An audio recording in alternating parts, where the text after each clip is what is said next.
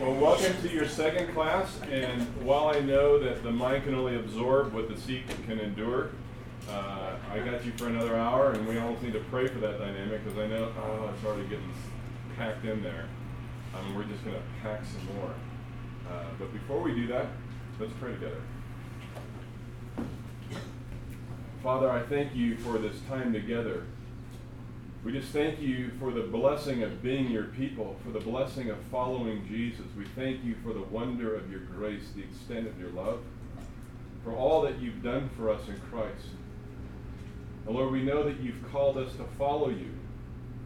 And that is so simple, yet so profound and so difficult, and we so struggle with it. Lord, we just continue to pray that you would grant us clarity and understanding, that you would take our weak faith, our unbelief, and that you would strengthen it. And we pray this in Jesus' name. Amen. So I thought we'd begin by sharing with you a word or two about who I am. First of all, my name is Rick Schaeffer, and this is my second year here. I was here last year. I was a counselor. I had some of you. I was with Toby, and anyhow, this is my second year. I get to sleep a little bit more this year because I'm not a counselor and I'm a speaker, and that rocks. I'm down with that. So I was like, this is good. But I have to say, I left so exhausted last year. I don't remember being so personally, emotionally, spiritually spent in a while. And I have that experience all the time. It was a great time being here last year. But I'm excited about the things that we get to talk about this week. Just to let you know where I come from and sort of my story and how I got here. A little over 4 years ago, I went to Long Beach, California. How many of you know where that is? It's where the Queen Mary is. If you don't know where Long Beach is, you might know where the Queen Mary is. Although I don't expect it because nobody goes on that boat anymore. It just sits there. But anyhow, we live across the water from the Queen Mary. That's where we are. We have a church that we planted there 4 years ago. And it's a church made up of 120 to 140 hipsters. Now, who here, now I know I got Sam in the room, which doesn't even count, but who here knows what a hipster is? Please, some of you, tell us something about a hipster. Start with Billy there. Usually they typically have long hair. We talking hippies like these? No, not hippies. They're hipsters. This is different animals. Start with Garrett. Okay. They have like really long V-necks, right? Long V-necks. That's good. That's good. Daniel won last year. My kids are sort of hipsters, you know. And they're kind of like, all like they're on drugs. So they borrow from the hippie. They do sort of borrow from the hippie culture, Josh. Modern hippies. They ride fixed gears and they don't conform to anything. They ride fixed gear bikes. That is such a big deal. They don't conform. They ride fixies in long pants. That's right. Yes. And girls' shoes. And I'm talking about guys. Actually, they're girls' pants too. They're actually girls' pants. Girls' pants cut. And you know what? Yeah, I'm sorry to interrupt.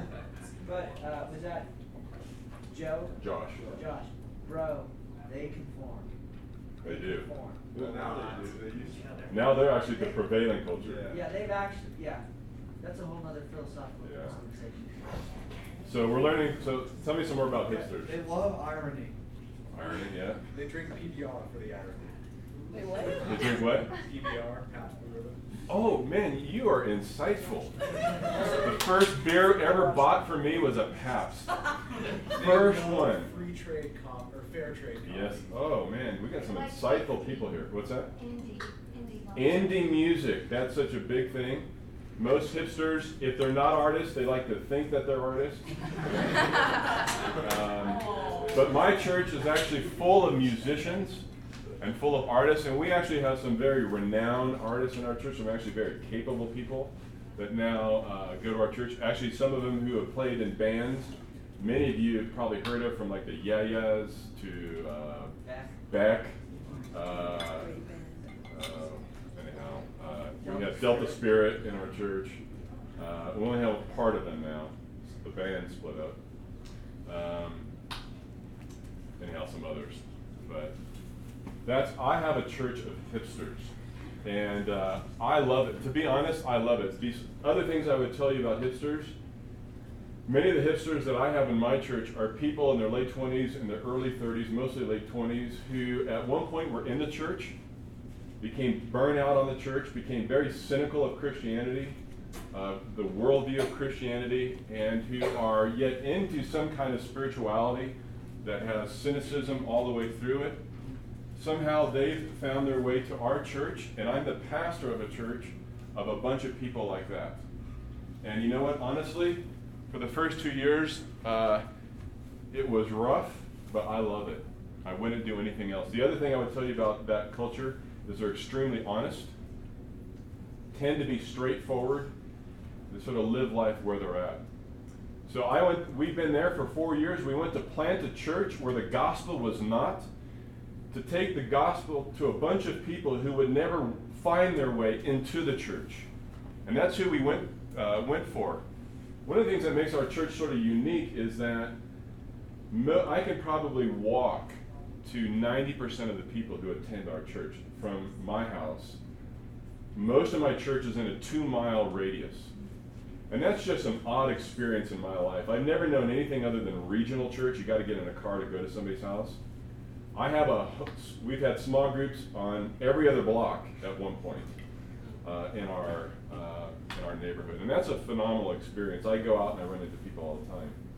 So that's sort of my story. I come to you sort of from Long Beach and from that ministry. But I also wanted to share just some of my own story because that's really going to inform a lot of what we talk about as we talk about what does it mean to be stained. And let me tell you what I want to do over the next 3 days. I guess it's 4 days if we skip Tuesday. So it's today, Wednesday, and Thursday. Today I want to talk about what does it mean to be stained, because even though this is the theme, I think it's really an elusive term. I think it's hard to get our minds around, and we're going to focus some attention on that today. Tomorrow we're going to take it in a different direction. Actually, not tomorrow, Wednesday. And we're going to talk about being God's people in the world, and the way that that stains us, even as God's people doing God's work, and what that ought to move us, the way that that sort of compels us to live. So we're going to talk about doing ministry as God's people and the way that that will stain you. And then the third day, which would be Thursday, we're going to leave this classroom open. So what I'm sort of hoping is that through the things that are said today, the things that are said in the evening class or the other class, or any things that are being said here, even that are coming up in your group, really what I hope is that things would be boiling to the surface, that you would start having some questions and some issues that we need to grapple with, that you would be able to write those down on a piece of paper and put those, I guess John has a box somewhere, that you could put those in the box, you could hand them to me, and we're going to spend some time in this group, in this class, going over some of those issues and questions, whatever they might be. And let me say something about that before you, about that. If the Psalms teach us anything, the Psalms teach us to risk openness and honesty with God. And one of the things I really want to challenge you to do this week is to risk some openness and some honesty about where you are, about your faith, about what God is doing in your life or not doing. And that really gets into my story and sort of how I got here. When I was 20 years old, not all that long ago, I was a youth pastor in a city called Temecula, which is inland San Diego County. No place you probably want to live. But I was a youth pastor there, and we had planted a church, and I was doing the youth work. That church grew, it exploded actually, now it's like 5,000 people, not when I was there. But our youth group grew, and I used to put everybody in my truck before the seatbelt laws, and we would go to the beach and we'd hang out. I had a little Toyota truck, and we had 15 people in my truck. Now it's highly illegal, it was stupid back then. But in the course of the year that ministry grew, we had like 50 kids, and I quickly realized I didn't know what I was doing, so I went off to seminary. I saw a book by a guy I'd never heard of called Lectures to My Students by C.H. Spurgeon. I read it. He quickly told me, Rick, you don't know what you're doing. Go to school. So I went off to seminary in Portland after getting married and went to school up there for a year and a half. We had 2 sets of twins. They're all here. One of them's in this room. There's one, Josh. He has a twin, Joseph, many of you know, and then David and Daniel, and they're in the other one. They're the older set. They're going to be, Josh is a junior, David and Daniel are seniors, and Joseph's a junior. And at that point in my life, I went into a crisis. I was 23 years old, and I went into the sort of a deep crisis of faith. And the reason that happened in my life is I started reading biographies. I love to read biographies. I was reading biographies of men like, people that you hear, men and women actually, Jonathan Edwards, Amy Carmichael, George Whitefield, just a host of them.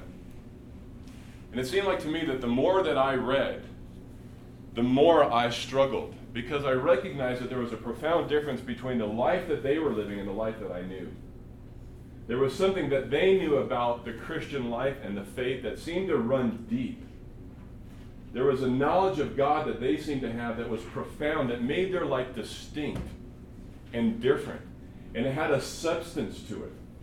I remember Benjamin Franklin wrote extensively about going to watch George Whitefield preach just in these open fields. And when George Whitefield in the 1700s would preach, he would preach to up to 60,000 people. And that's quite a task. Imagine going and standing in Angel Stadium and just letting it rip, without a mic. That's quite a task. And Benjamin Franklin would go out and listen to this guy because he was so compelled by George Whitefield. He found him to be such a distinct, compelling person that he would go hear this guy time and time again. And so even Benjamin Franklin said there's something about that guy that's unique. He's compelling, he's distinct, he's different, he's a different kind of human who lives life from a different place. And the more people I read, the more I was challenged, and the more that I recognized that my life in no kind of way resembled their lives. And so I quickly went into that place that,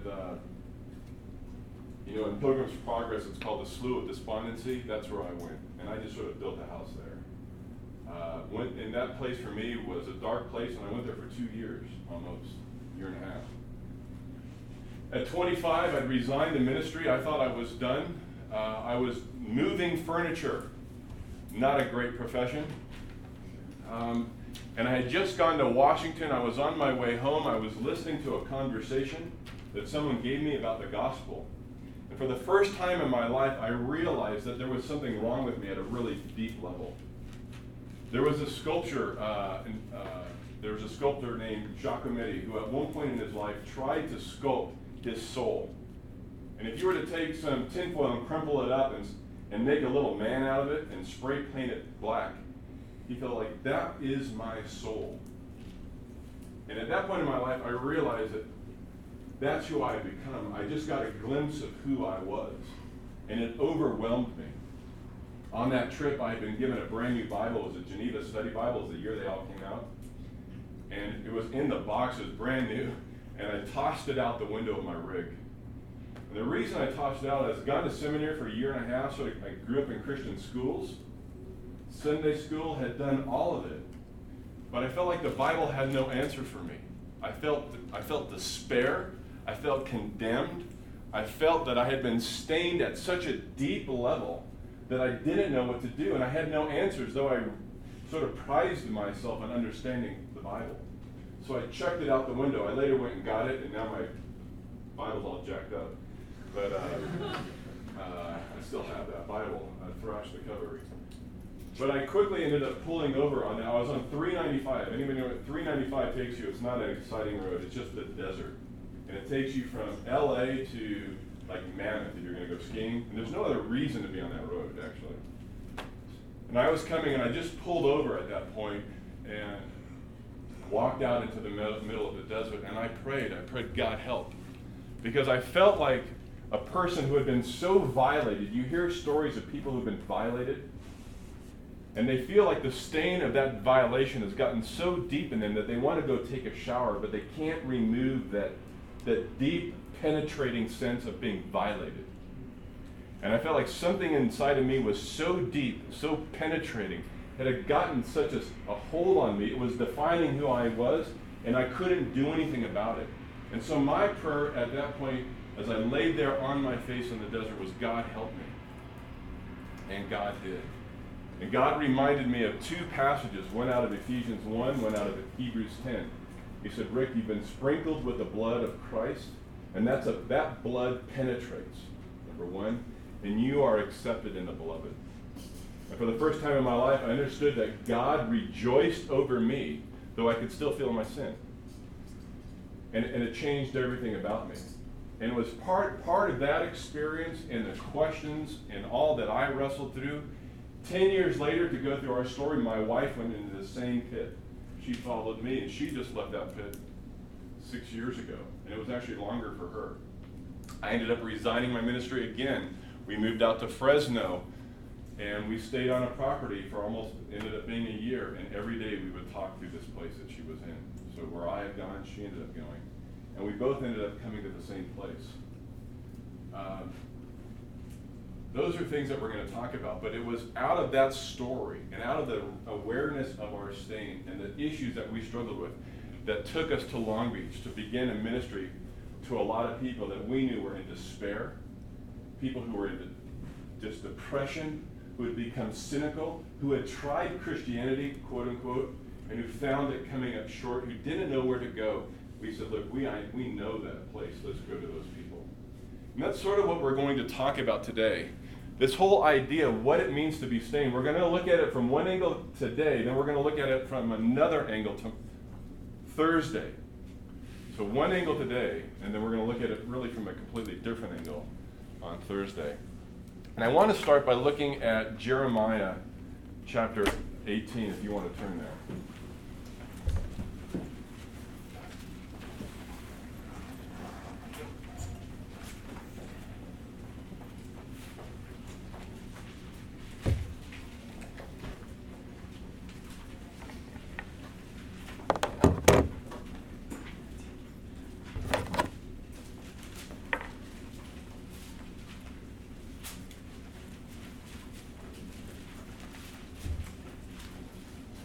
Someone turned the heat on all of a sudden. Warming up, huh? We're just going to read one verse, talk about it for a moment, then I'm going to have you guys break up. Jeremiah 18, verse 6. O house of Israel, can I not do with you as this potter has done, declares the Lord. Behold, like the clay in that potter's hand, so are you in my hand, O house of Israel. I think there's two things I think to notice from that verse. One of them is it gets into something we're going to talk about here in a little while. That what God does in the gospel is shape us. What God does in Christ through the gospel is that he shapes us like a potter shapes clay. And so we're going to talk about that. We're going to come back to that. But the other thing I want you to notice about it, and I think it's true of human nature, is that one of the ways that we're sort of described in God's word is as clay. Even in 2 Corinthians 4, we're described as jars of clay, right? And because of that, one of the things I think that's true of all human beings, it's not just Christians, it's part of the human condition, is that you and I are shapeable as people. And there's some interchangeable language that I want to use, and it's the language of being stained, the language of being shaped, and the language of being influenced. Because I think it all goes to the same place. When we talk about being stained, we're talking about being shaped. When we talk about being shaped, we're talking about being influenced. And as human beings, we all have the propensity to be shaped. It's innate. It's like you see a lump of clay, and what that clay was meant for is to be shaped. And part of being a human means that you are moldable. You are shapeable. Influence can be exerted on you. You can be stained. And I want to talk about the various ways that happens. Or the various hands, think of yourself as a cup. And that there's a lot of hands that work on that cup to shape who you become. From one level. Or from another perspective, think about the river. Some of you are going to go river rafting. Anybody going to go tomorrow? Well, hardly anybody was going in the last class, and a lot of people in this one. If you were to go in the river, you're going to find rock. In fact, it's called river rock. If you go to Home Depot or Lowe's and buy river rock, what does it look like? It's smooth, right? Why? It's the water, right? It's that perpetual, constant, unavoidable, shaping, influencing influence of the water on the rock, right? And there's something about life that's that way, whereas you and I live as people, there is this constant, unavoidable, shaping influence, like a river, that happens to us. And I think it comes from just a multiple sort of aspects of life. But I want to start by focusing on one of them, and that is the way that you and I are influenced by our family and our peers and our culture. Somehow part of who you and I are becoming has been shaped by those arenas. You're sort of a product at one level of your peers, of your family, and of your culture. It's shaping who you are. Sam probably remembers this. In the 70s and the 80s, people used to go to Colorado, almost Denver. Denver. No one would go to Detroit for this. No one goes to Detroit. Does anyone go to Detroit for any reason? Except for to buy a cheap house, right? A cheap house. But in the 70s and the 80s, everybody was going to Denver, Colorado, of all places. Why there, I don't know. But they were going there because they were starting to recognize that at some level, you are the product of your environment. That all these people had shaped who they were, and they were going there to find themselves. To begin to strip away the layers of all these influence and these shaping influences in their life, and to find out at the bottom of that, or at the center of that, who they were, because they were recognizing this, and so they all went to Denver to do this. I don't think that's happening anymore, but what I want us to do is to spend a little bit of time right now and to recognize what are the ways that you are shaped, both positively and negatively, by your parents and by your peers and by your culture. Who are you today that's a product of those influences? In some kind of way, you are a product of your parents, of your peers, and of your culture. So let's break up in our groups, in your teams, your groups, and spend a few minutes talking about the way those influences help to shape who you are today. Well, Rick, can you repeat that? Your parents? Your peers, your friends, and the culture. Okay, hey, so let's just briefly throw out some things. You don't need to raise your hand just when someone else has done talking. What are some of the ways that you notice, both positively and negatively, that you've been influenced or shaped by your peers, your parents, or the culture? So anybody. Or maybe raise a hand. The models in magazines, they digitally remastered photos, and at least for me, it's like, why? It's like, I want to look like that girl, but you can't. So it really makes you somewhat depressed. So the culture's telling you what's valuable, what's beautiful, who you should be. The culture's trying to tell you your identity even. Barrett? Well, yeah, along that, our culture is all about how do you feel, and you should act on that, and you got every right to act on that. Like, just how you feel, and it's all about you, it's not about, like, other people and stuff. Mariah? Like, I think your family kind of is like the first people that influence you, because like they're the first people you see. So like they kind of shape your morals and like what they do, like you want to do. Like when you're younger, they're like the first people that like tell you like what is right and wrong, and like so like that's kind of a big influence on your life. Help shape your values, positive and negative. Yeah. Music, like catchy tunes will get stuck in your head, and then they're not always the best songs, and then by the time you know the words, but if you really think, you don't really think about what they're saying, but you imagine it like, oh yeah, that's fun, like that's okay to do because everybody else is listening to it, and it's obviously a popular song, you know. So. We can embrace, so much of this music is so demeaning to women too. So demeaning to women, just completely the complete devaluation of women. Yeah, and like Garrett said, music nowadays it's all about me. Or it's about me, right? So some other stuff. I think one positive effect that American culture has had on us is fighting for what is right. I mean, you go to a lot of other cultures and it's mostly about, like, France, for example, it's all about fun and doing whatever you want for yourself and stuff. It doesn't care about other people, but like American culture is one of the cultures that will go in and try to help the people in need. I think that's one positive effect it has given us the idea of right and wrong and fighting for what is right no matter what the odds are. That's good. There's something good to be said about some of the values in our culture.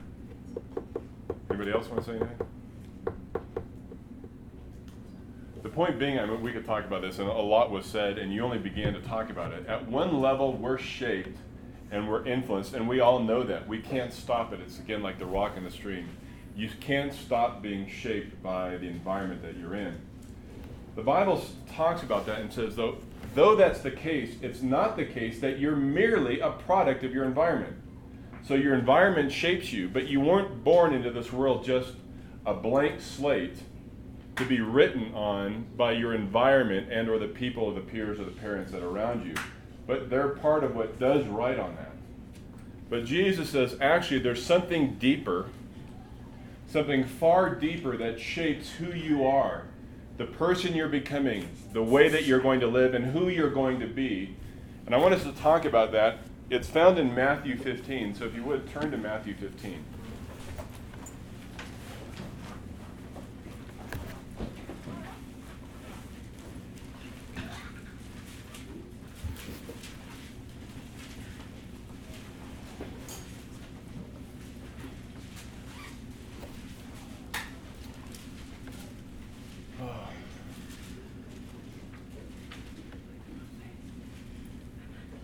Okay, Matthew 15, we're going to read verses 10 to 20. And Jesus called the people to him, and he said to them, "Hear and understand. It's not what goes into the mouth that defiles a person, but what comes out of the mouth that defiles a person." Then the disciples came to him and said, "Do you know that the Pharisees were offended when they heard this saying?" He answered, "Every plant that my Father has not planted will be rooted up. Let them alone. They are blind guides, and if the blind lead the blind, both will fall into a pit." But Peter said to him, "Explain the parable to us." And he said, "Are you also still without understanding? Do you not see that whatever goes into the mouth passes into the stomach and is expelled? But what comes out of the mouth proceeds from the heart, and this defiles a person. For out of the heart comes evil thoughts, murder, adultery, sexual immorality, theft, false witness, slander. These are what defile a person. But to eat with unwashed hands does not defile anyone." Do you see what Jesus is saying? He's telling us about human nature. He's saying the way that you act, the way that you behave, the way that you are going to live your life and who you're becoming is emerging out of someplace deep within you. It's your heart. That your heart has more to do with who you're becoming, your character, your values, than really anything else. And that we're a people, humankind, human beings, we are a people who live out of the heart. It's not just Christians that live out of the heart, and Christians, non-Christians don't. All people do. As people, we live out of the heart. And that's what Jesus is saying. Who you are is being formed by what's coming out of the heart. You know, if you're walking and you've got a cup of water and you bump the person with the cup of water and it spills out, what spills out of the cup is the very thing that's in the cup. That's actually what we were talking about last night. What's in your heart is the stuff that's going to spill out of your heart. Jesus says, as a person, the way that you are, the way that I made you, is that you are a person who lives out of the heart. And there's a great illustration of this taking place right now just in the Gulf of Mexico. When you go into the Gulf, you see immense problems, right? What's the problem there? Oil spill. And the oil spill is killing fish, it's killing dolphins, it's destroying coastline, it's killing people's businesses. You know, fishermen are losing their ability to fish.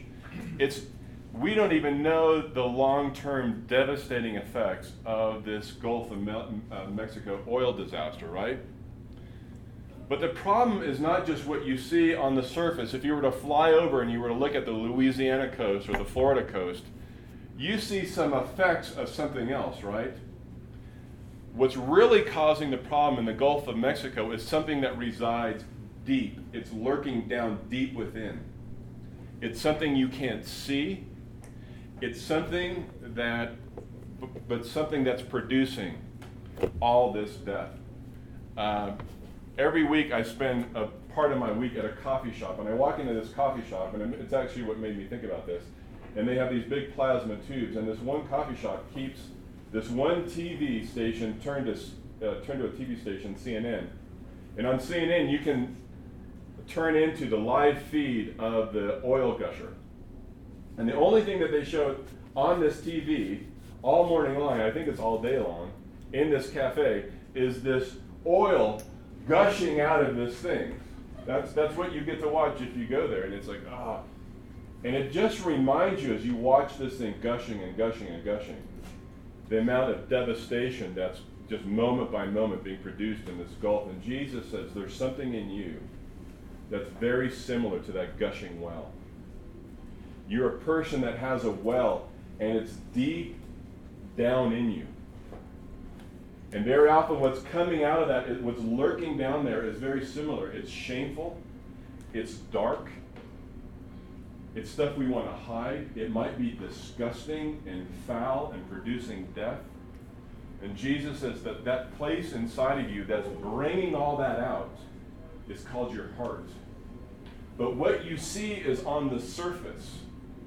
You see the lust that it produces. You see the various kinds of sin and the problems in your character and the problems in your values and the way that you relate to these people and the way that you relate to those. But he said that's actually not the problem. The problem is not on the surface. The problem is what's coming out of that well. And that problem is sin. And that's a term that we toss around a lot, but it's hard sometimes for us to get our hands around because we're so familiar with it that I think it becomes elusive at times. And one of the things about sin is that sin is something that we recognize so well in other people. Jesus talks about this in Matthew 7. He says, look, we have this ability to notice little specks of sin in other people. I was talking about this last class, and I was thinking about those monkeys. You watch the National Geographic program, where they get in, and they're doing like this, and they find a little thing. He says, as human beings, you have that propensity to find, to notice the unnoticeable in other people. You have the ability to sort of perceive, to look down and even to the values, the motivations of others, and to pull out these little things and say, do you see this sin? And not only do we have a tendency to notice the sin in others, we actually celebrate it and we're entertained by it. When you walk into a supermarket and you get in line there and you see all those magazines, what are those magazines celebrating? Sin of other people. Look at the way this person's life is a complete failure. Oh, I'll buy that magazine. Look at the way that this gal, this guy's going out on this gal, and he's now turning to this gal. Oh, I want that. And so not only do we see sin in other people, we're actually entertained by it. It's an amazing thing about who we are that sin actually entertains us in other people. But what Jesus says, the problem is that in our own life, the things that are glaring and the things that are gushing, the things that just crave to be noticed, the things that are wrong with us, he says those are like a plank in your eye. And somehow we can't see those things. And I think part of what it means to follow Jesus and to become mature in our faith is to begin to expose those planks in our eyes. Is to begin to pay attention to what's coming up out of our well. There's a guy that I like to listen to. His name is Suf John Stevens. Anybody here heard of him? He's big in our church. He wrote a song called John Wayne. Anybody know that song? One person. It's a song about John Wayne Gacy. Who knows who John Wayne Gacy is? Tell me about John Wayne Gacy. He was a serial killer, if I remember correctly. John Wayne Gacy was a serial killer, killed 33 people. Buried 27 of them under his house, stuck 6 of them in a river. Suf John wrote a song about John Wayne Gacy, but I think this song says more about who we are than it says about what we already know about John Wayne Gacy. So I want you to listen to this. Especially the end of the song.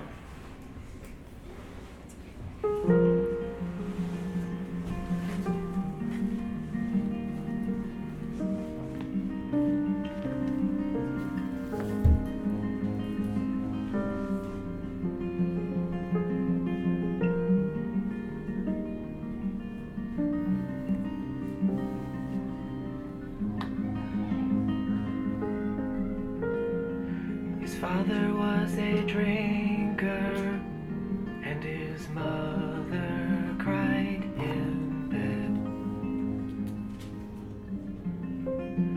folding John Wayne's t-shirts when the swing set hit his head. The neighbors, they adored him for his humor and his conversation. Look underneath the house there, find the few living things riding fast in their sleep. Oh, the dead, 27 people, even more. They were boys with their cars, summer jobs. Oh my God.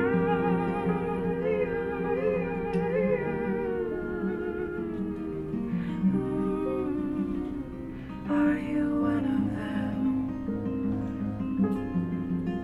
He dressed up like a clown for them, with his face paint white and red. And on his best behavior, in a dark room on the bed, he kissed them all. He killed 10,000 people with a slide of his hand, running far, running fast to the bed. He took off all their clothes for them. He put a cloth on their lips, quiet hands, quiet kiss on the mouth.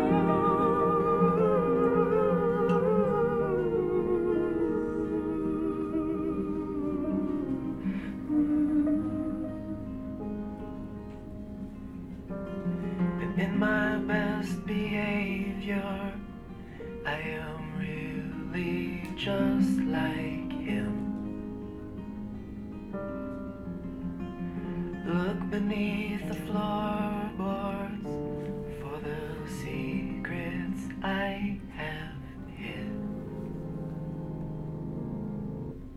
So what's he saying? John Wayne Gacy is heinous, right? We see that, but then what does he go on to say?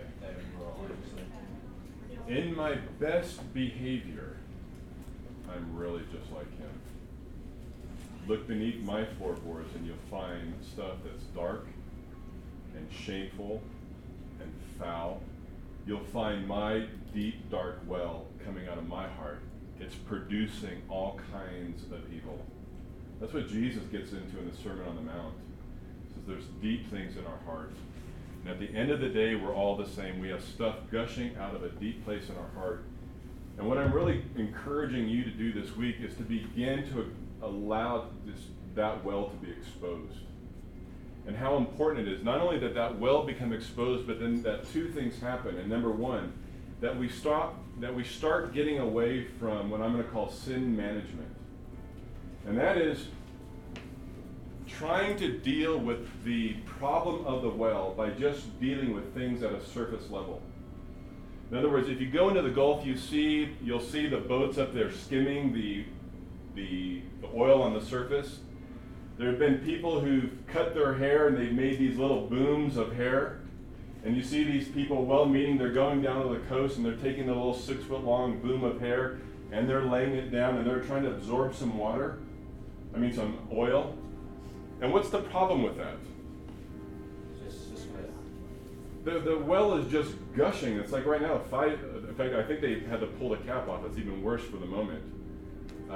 Like 5 million gallons a day or something like that. And yet we're standing there, with our little 6-foot booms trying to soak up a little bit of oil. Well, it's like we have a toothbrush and we're on our boat and we're leaning over the side of the boat trying to scrub the film off our boat. When they're down deep beneath that, lurking down deep within us, is something that's gushing with a profound problem. And sin management is like scrubbing the boat of our life with a toothbrush. It just gets nowhere. You see the futile efforts of trying to clean up that oil spill, and our efforts of trying to deal with our sin are very similar. And so I want to discourage you from sin management. Just try to manage your sin, to try to keep it all contained in a certain area of your life, or to try to hide it. But to go beneath that. Jesus promised in the gospel that he was the one who was going to come and not just clean up the surface of our life. He promised to be the God who was going to come and change wells. In John 7, Jesus says, "For all those who come to me, out of their innermost being will flow rivers of living water." That's his promise. His promise to you is profound. He says, "I promise to come and change you at the deepest, most fundamental, profound level of your being, so that you become a distinct, completely other type of person. I don't come and cap the well. I come and I change the well. You still are a person who lives out of your heart, but I'm going to change the values of your heart. I'm going to change the orientation of your heart. And the reason I do it is because my blood has the power to penetrate and to stain you at such a deep level that it transforms you, so that out of your life can produce something new and something that's life-giving and something that actually begins to influence and affect others for the kingdom of God, which we're going to talk about tomorrow. My concern for you is, as a young group of people from my own church, is that if the gospel for you never gets down to that level, if you don't learn how to live out of the heart, if the gospel for you never gets down to that level, that you would become like so many of the people who show up at my church at 27, 28, 29, 30, having tried Christianity but really never have. Because they never let Jesus and the gospel get down to the deepest levels of who they are and change their heart. They tried sin management, they realized it doesn't work. They tried to hide and suppress oil, it doesn't work. The only thing that cleans that in the end, Jesus says, is well transformation. It says, and only I'm in the business of doing that. Other things may hold out the promise of doing it. In the end, only I change it well. And I know we're over time, and so let me pray. Father, thank you for this time together. Lord, I pray that as we move forward and talk about this whole business of being stained, of being shaped by sin, that, Lord, we would really understand the great work you've done in Jesus to change our hearts. And we pray this in Christ's name. Amen.